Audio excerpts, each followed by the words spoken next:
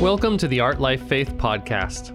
This is the show where we talk about art, what it has to do with your life, and what it has to do with the Christian faith. And I'm your host, Roger Lowther.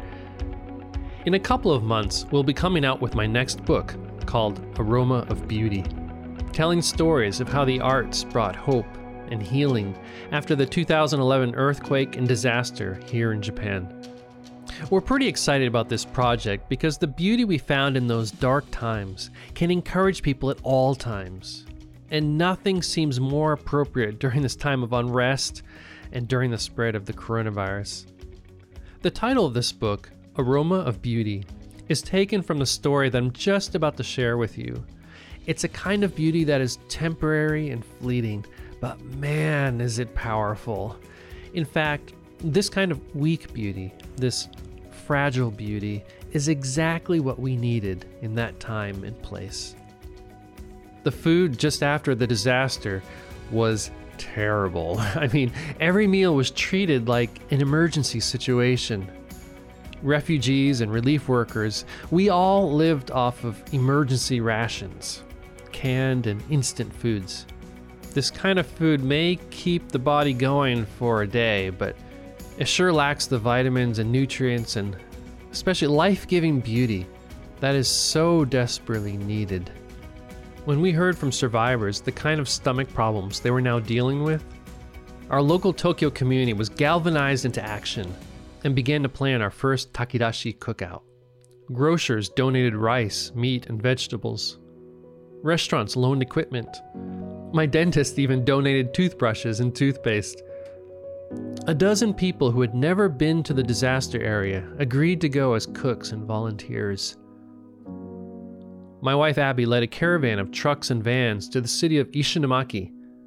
They came to a halt in a gravel lot cleared of debris, the telltale sign that people were taking shelter on the upper floors of nearby homes, stores, and buildings. Fish and seaweed decayed in the sun. Piles of garbage lined roadsides with nowhere to go. Porta potties and toilets overflowed. The stench was overwhelming. And every time we opened the doors of our trucks, we were overcome by the potency of it. This must be what hell is like, Abby thought as she began to unload, trying to ignore the stench and not stare at the surrounding devastation. Noisy generators powered the rice cookers. Industrial-sized propane burners roared underneath the large pots of water. The volunteers cut meat and vegetables on plastic portable tables. Pork, carrots, daikon radishes, shiitake mushrooms, and konnyaku gelatin strips, all the ingredients needed to make tonjiru soup.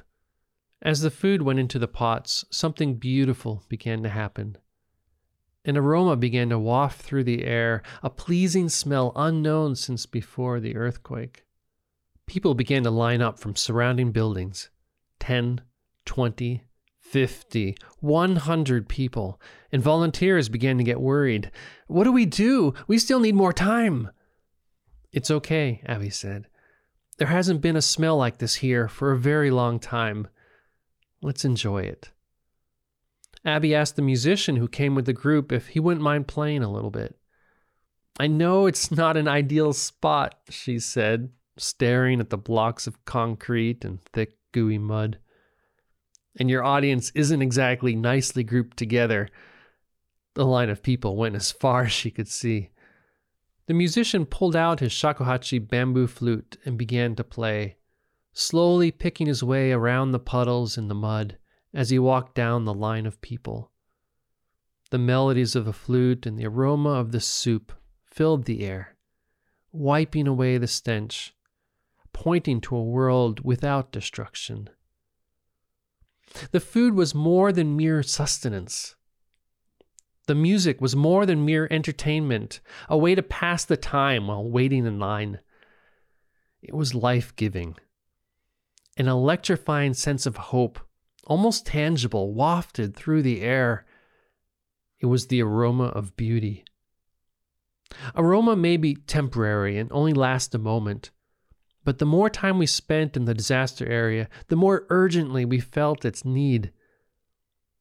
The aroma of beauty became a seawall against the black waves of despair that threatened us every day after that tsunami. It brought an unexpected joy, with the promise that a better tomorrow would come. This is Roger Lowther, and you've been listening to the Art Life Faith podcast. As we say in Japan, ja mata ne, see you next time.